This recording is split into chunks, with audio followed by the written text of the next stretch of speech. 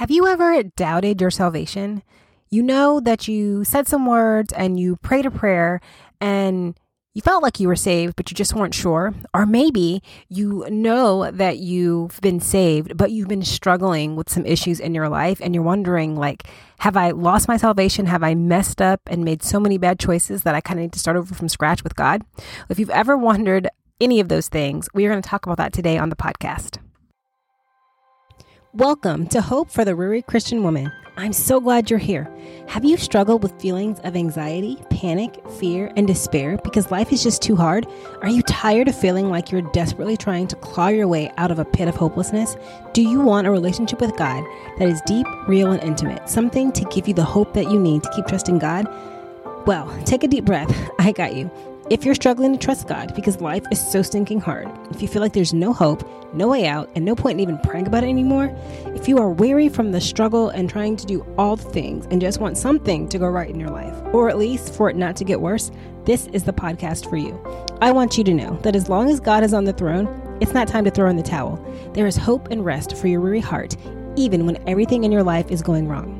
How do I know that? Because I found it. Hey there, I'm Latoya Edwards, and I'm no stranger to hard times. But after walking through decades of hard times, I was so weary in my soul, and I felt like I was trapped in a pit of despair. I was frustrated, angry, and hopeless, and I was tired of waiting on God. I was overwhelmed, burnt out, and spiritually exhausted. Turns out, that's exactly where I needed to be to hear from God. During a season of forced rest, I learned more about my identity in Christ and how I was created to connect with Him. And then I was able to start my journey that led from a soul full of despair to being able to say, "It is well with my soul." And I even learned how to enjoy life and dream again despite the difficult circumstances of my life. And guess what?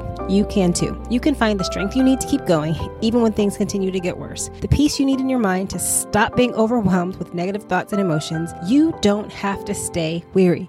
If that sounds like something you need, you're in the right place. I can't wait to help you find renewed faith, a peace-filled mind, and restored hope. Let's get to work. So before we get started in our major content for today, I really wanted to take just a minute to talk about what it takes to be saved. Like, what are the requirements for salvation? Because I think if we get this kind of under our belts and we wrap our mind around these principles, it's going to make the rest of our conversation today a little bit easier. So what do you have to do to be saved? Well, in Romans chapter 9, verse 9 and 10, it says, "If you confess with your mouth Jesus as Lord and believe in your heart that God raised him from the dead, you will be saved. For with the heart a person believes, resulting in righteousness, and with the mouth he confesses, resulting in salvation." So when we look at these verses in Romans, salvation is really simple. You confess with your mouth that Jesus is your Lord, and you believe in your heart, and then you are saved. All it takes to be saved is to believe in Jesus, that he is God's son, that he died on the cross for your sins because there was no way you were going to be able to pay the penalty of your sin. He rose again 3 days later. He's sitting on the throne in heaven and he's going to come back again for his people. If you believe that, right? If you have recognized that you are a sinner who is incapable of saving yourself, that you cannot pay the price of sin, which is death, and you recognize that Jesus is your Lord and that he has paid that cost for you, that's it. You're saved. All it takes is to believe. But I know that sometimes, we wonder, we question, how can we know for sure? Like, how can we be sure that we are reconciled with Jesus? How can we know that we are going to heaven when we die? And this can be a big, big burden depending on what you believe, what you were taught, how you grew up. So I grew up and heard a lot of like fire and brimstone and lots of messages on hell and like, you need to be saved so you don't go to hell. That is the message that I remember very clearly hearing growing up when I was going to church. And because of that, I had this fear that anytime I did something wrong, that I somehow lost my salvation. Like I wasn't saved anymore. I was going to go to hell if I didn't get it right. Like I had to be perfect. I had to do things right. Otherwise, I was in trouble with God. And this caused me just a lot of just confusion and anxiety and worry until I got older and I dug into scripture for myself to see what God actually says about my salvation. And these are the things that I want to share with you today. So the first place that I want to go to is the Gospel of John in chapter 10. And we're going to start in verse 27. And just for context, the beginning of John chapter 10 is where we get the parable of the Good Shepherd. And so Jesus is explaining how he is the Good Shepherd and that the people that follow him are his sheep. And he starts in verse 27 saying this: "My sheep hear my voice, and I know them, and they follow me. And I gave eternal life to them, and they will never perish, and no one will take them out of my hand. My Father, who has given them to me, is greater than all, and no one is able to snatch them out of the Father's hand. I and the Father are one." And so what Jesus is very clearly explaining is that if you believe in him, you are his sheep. You are saved. You are his follower, right? That is how we become a Christian. We follow Christ. Once that happens, you have eternal life and you will never perish. And this is how you can know that your salvation is secure, because he says, no one can take my sheep, my believers, my followers out of my hand. And that includes yourself. We can't take ourselves out of his hand. And then he says also, right, my Father, right, you can't take them out of his hand either. So we are doubly secure, right? We were secure in the hands of Jesus, and we are secure in the hands of his Father. There is literally nothing that can make you lose your salvation. It just doesn't happen. So I want you to rest in that truth of knowing that Scripture says, right, from the mouth of Jesus, that nothing is going to take your salvation from you. Once you believe, you are secure. That is it. Another way that you can know that you are saved is when you go through discipline or conviction from God. So we know that, right, there's no condemnation for those that are in Christ, right? Satan comes to accuse us and he wants to condemn us. And that just does not happen. That doesn't apply to children of God, because we are secure, in the hands of the Father and of the Son. But we do go through discipline. We do get conviction from the Holy Spirit when we are doing something that does not line up with your new identity as a child of God. And if you look in John chapter 15, right, this is where we get the vine illustration, and we're told to abide in Jesus. And I'm going to read really quick, just a couple verses. So John 15, verse 1 and 2. "I am the true vine, and my Father is the vine dresser." This is Jesus speaking. "Every branch in me that does not bear fruit, he takes away. And every branch that bears fruit, he prunes it so that it may bear more fruit." And so what is this talking about? This is talking about the fact that as a child of God, you're going to be disciplined. You're going to be challenged. You're going to be stretched to grow in the process of sanctification, of becoming more and more like Jesus. So I always heard this saying growing up, pruned if you do, pruned if you don't, right? That is what Jesus does, because he wants us to bear fruit. And the only way to make sure that whatever you're growing is producing what you want it to is to prune it, is to get rid of the things that don't need to be there, to get rid of the dead, the dead branches, things that are sick. And that's exactly what God does in our lives and in our hearts. He knows us and he begins to search our hearts, and he lets us know when there's something going on in our hearts, in our minds, in our lives that doesn't align with our new identity as his child. And he deals with that. And no, it doesn't feel good, but ultimately it is for our good. So if you are wondering, am I saved? Do you feel conviction?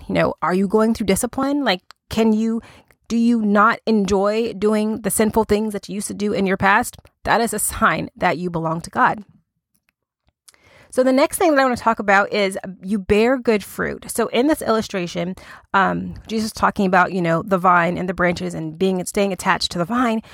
And the reason he says that is because you will bear good fruit. So how can you know that you are saved? How can you recognize fellow brothers and sisters in Christ? Well, you look for the fruit. What fruit? Well, we get a whole list in Bible, right? We get the fruit of the Spirit: love, joy, peace, patience, kindness, gentleness. Oh, I'm forgetting one. And self-control. I always forget one, but you guys know what it is. You can go look it up. But bearing good fruit means that you begin to produce in you, right, things of God, things that look like Christ, things that look like somebody that is a follower of Jesus will look like. You're able to be patient with people. You're able to be kind to people. You're able to forgive. All of these things that demonstrate that you are a changed person. You are not who you used to be. So when somebody, cuts you off in traffic, you're not going to give them the finger out the window because you are changed. You're going to look different on the outside. That is what we mean when we say bearing good fruit. We look for fruit. The next thing that you're going to have as a way to know that you are saved is changed desires. And so I'm going to use a really kind of probably like big dramatic example.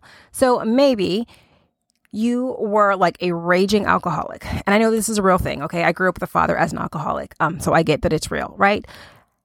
But when you are saved, when you come to Christ, right, you lose your taste for those things, right? You're not going to want to drink. You're not going to want to go out and party. You're not going to want to watch certain things and speak a certain way and be around certain people. Because you are changed. You are a new person. And so you are not going to be comfortable going back to the things that you used to do, right? There might be movies that you can't watch anymore because you're like, you know what? This is not edifying. This is not like uplifting to me at all. I don't need to be feeding my spirit with this TV show, with this movies. I'm going to change the kind of music that I listen to because what I'm listening to is not talking about anything positive. We change where we go and we hang out, right? As Christians, like we're not going to be out at the strip club or, getting sloppy drunk, on the weekends. We're just not going to live our lives that way. And we're not going to want to because God is going to begin to change our hearts and our desires for the things that he wants for us and the things that he desires for us. That's why he tells us to abide in him, stay close to him, be in the word, be around like-minded people, because what we really want to do is know that we're becoming more and more like Jesus. And that includes our desires. We're going to want different things. We're going to want different things for ourselves. Your goals might change. Your ambitions might change. All of this is because the Holy Spirit is working inside of you to bring out the things that God knows is there, and it's going to bring that out, and that's going to change the things that you desire, the things that you want to do. And the fifth thing that I want to share as a way that you can know that you're saved is that you begin to hunger for the things of God. And I know that sounds really Christian-y, but all that really means is that you begin to want to know God more. You want to be in the word. You want to be fellowshipping with other believers. You want to spend more time in prayer. You want to, listen to worship music. You want to do all of these things that are going to strengthen your relationship with God. They're going to strengthen your faith. They're going to help you grow in your Christian walk. You begin to really, really hunger for these things. Like you cannot, go without it. I know this for myself. We've had seasons where we haven't been able to get to church like we wanted to. And I can feel that. I have that longing of, oh my goodness, I've missed 2 Sundays in a row because we're sick or because of this. I can't wait to get back. I want to be around God's people. I want to be in corporate worship. I want to do all of these things. And you're going to feel and you're going to notice that when you become saved, as you are growing closer to God, as you are learning more about who you are and who God is, you're going to have a hunger for those things. You're going to want to do those things more than you want to do those other things. Okay. So all of these things go together, understanding that Scripture says nothing is going to take you out of God's hands. Nothing, no thing, no one. It's not going to happen. Once you're saved, right? You don't get kicked out because you make a mistake. God is not expecting perfection of us. He's not expecting perfection of you. He's not expecting perfection of me because we cannot do that. It's not something that we can do. We are always in process. We are always in the process of sanctification, becoming more and more like Christ. And so, yes, you're going to make a mistake. But you know what happens when you make a mistake? That discipline, that conviction, that pruning kicks in to bring you back in right relationship with God. You know what else is going to happen is that your desires are going to change. So you're not going to want to make those same mistakes over and over and over again. And instead of having those desires, you're going to want to do the things of God. You're going to want to fellowship. You're going to want to be in service. You're going to want to dig in Scripture. You're going to want to listen to uplifting and edifying things and be around people that are about, God's business. And all of that is going to culminate in you bearing good fruit and you looking more and more like what God has called you to be as his child. So I just hope and pray that if you have been wondering or doubting or struggling with how can I just be assured of my salvation, that you have found something in this episode that encourages you and reassures you, because, oh my goodness, I know how difficult it can be, feeling like at any moment you're going to mess up and just do that one thing that's going to keep you out of heaven. And I just want you to know, my sister, that that's not possible. Once you are God's, you are God's. You are there. You are secure. He is not going to let you go, no matter what you do, no matter what you think, no matter what mistakes you make. He loves you. He's not going to let you go. And I just want you to rest in that truth and find peace in the assurance that once you belong to God, that you are His for eternity.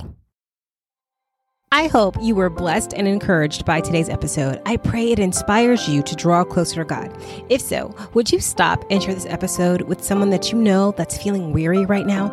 It would also be a huge blessing to me if you could leave a 5-star rating and review in your podcast player.